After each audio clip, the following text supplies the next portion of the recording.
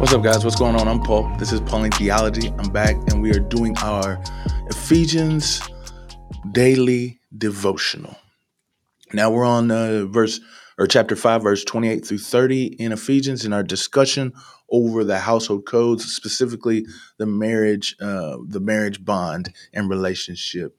And we have discovered that first, the wife is to submit, but then second, that the man is to love his wife in such a radical way that it demonstrates what Christ has done for the church. And this was not heard of in the times in which Paul was writing these things. This was not the thing. It was not the thing. But we're going to further see that Paul develops this idea even further about how a husband should love his wife, which is different and starkly different from what the value system of the time was. So let's jump into it. If you haven't read 5:28 through 30, go ahead and stop the tape, check it out, see what it has to say. And if you have, then let's jump into it, man. So what does it say? Well, we have here, it says that just as in this way, the husband ought to love his wife as his own body. He says the one who loves his wife loves himself. For nobody hates his own flesh, but they cherish it and nourish it, just as Christ and the church. It says, and we are members of his body, talking about Christ, his body. And so Paul, again, in every aspect, in every way, I went to a chapel service, and my buddy was preaching there, and he just talked about how Paul, in these last chapters, it's called a paranesis, where it's instruction, understanding. And every time that Paul gives an example, what he does is he uses our faith, our hope, and our salvation in the gospel to bolster all of his sayings. And he's doing the same thing here. So he says that we should love as husbands our wives as our own body, which was uncommon then as well. It says that our bodies we cherish and we nourish. And this is obviously a general statement, because there are some people who do not love their bodies. They hate their bodies. But in a normal sense, in a normal way, all we do is seek to preserve, to nourish, to enjoy, and to flourish our own bodies as men, especially as men in that day where everything was about masculinity, strength. Because if they didn't present themselves as being some sort of way, their masculinity would be diminished and their shame would increase. And that's one of the things I didn't say actually in the last episode, I believe, is that that one of the things that Christ had did was when he died on the cross, he was naked, beaten, spit on, and hung on this death instrument of immense torture in front of people, tons of people. And that is a humiliating thing. Christ did that on our behalf, that he would humiliate himself on our behalf. All glory to God, be the Father, the Son, and the Spirit. But also this example for a man to do would be shameful.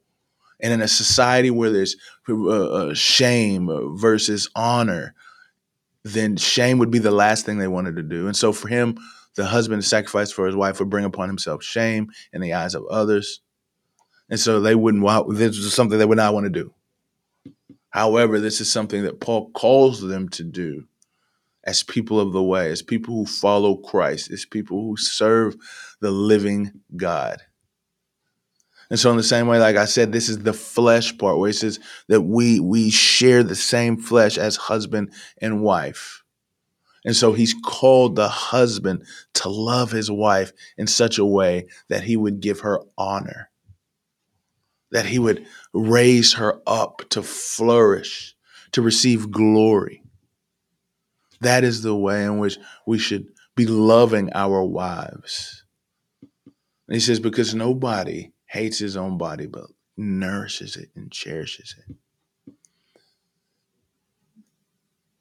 And then he connects this with the way that Christ and the church are a body. He says that we are members of his body as the church, man. And he doesn't say this on some offshoot, man. He's about to go and explain it, which we'll talk about in the next episode. But this is no offshoot. You see, the comparison of the marriage bond and the bond between Christ and the church is such a powerful thing. We are members of Christ's body. That's a wonderful thing to recognize and understand. And it says that in the way that a husband should cherish his wife, this is how Christ cherishes and nourishes us. He strengthens us, gives us power. What did it say about what Christ has done that he may dwell in our hearts? That he may give us the fullness of understanding, that he has given us the Spirit so that we can feel all and be sealed, that he has died for us. These are the things that Christ has done, which Paul has talked about, that he is the ruling power and has dominion all over these powers for protection. These are the things that Christ has done for the church because we are his body. Man, that's amazing stuff. Anyway, what's to say about God? That Christ cares deeply about us. God cares deeply about us because we are part of his body. We are a part of him. We've been incorporated, is the word, that we have been moved into him so that we share in the things that Christ shares in. And so he deeply loves us. What's to say about man? Well, it says that husbands ought to love their wives as their own selves in a way that's different from the world. We should be looking at Christ as the example of how Christ loves us, his body, his church. And then this is how we should be loving our wives as husbands. But how do we apply these truths to our lives? Well, I think we should look and see what kind of examine as husbands. We should examine our lives. We should see how we are loving our wives in a way and how we're displaying this love. And does it reflect the love of Christ? Does it look like the love that Christ has showed in his sacrifice? Does it look like the way that Christ has given things to the church in order for her to grow and flourish? Is that what our love as husbands look like to our wives? To encourage, to strengthen, to keep straight, to walk the path of righteousness? Is this what it looks like in our relationship with our wives, husbands? And then also contemplate for those who aren't in this relationship. Just think about the depth of what Christ had to do in order to make us a part of himself, in order for us to be a part of his body, and that we are his body, and that he cares for us, man. And that as his body, what are we to do? What's the goal? To share his love with others. I appreciate you guys for listening, and I will see you in the next episode.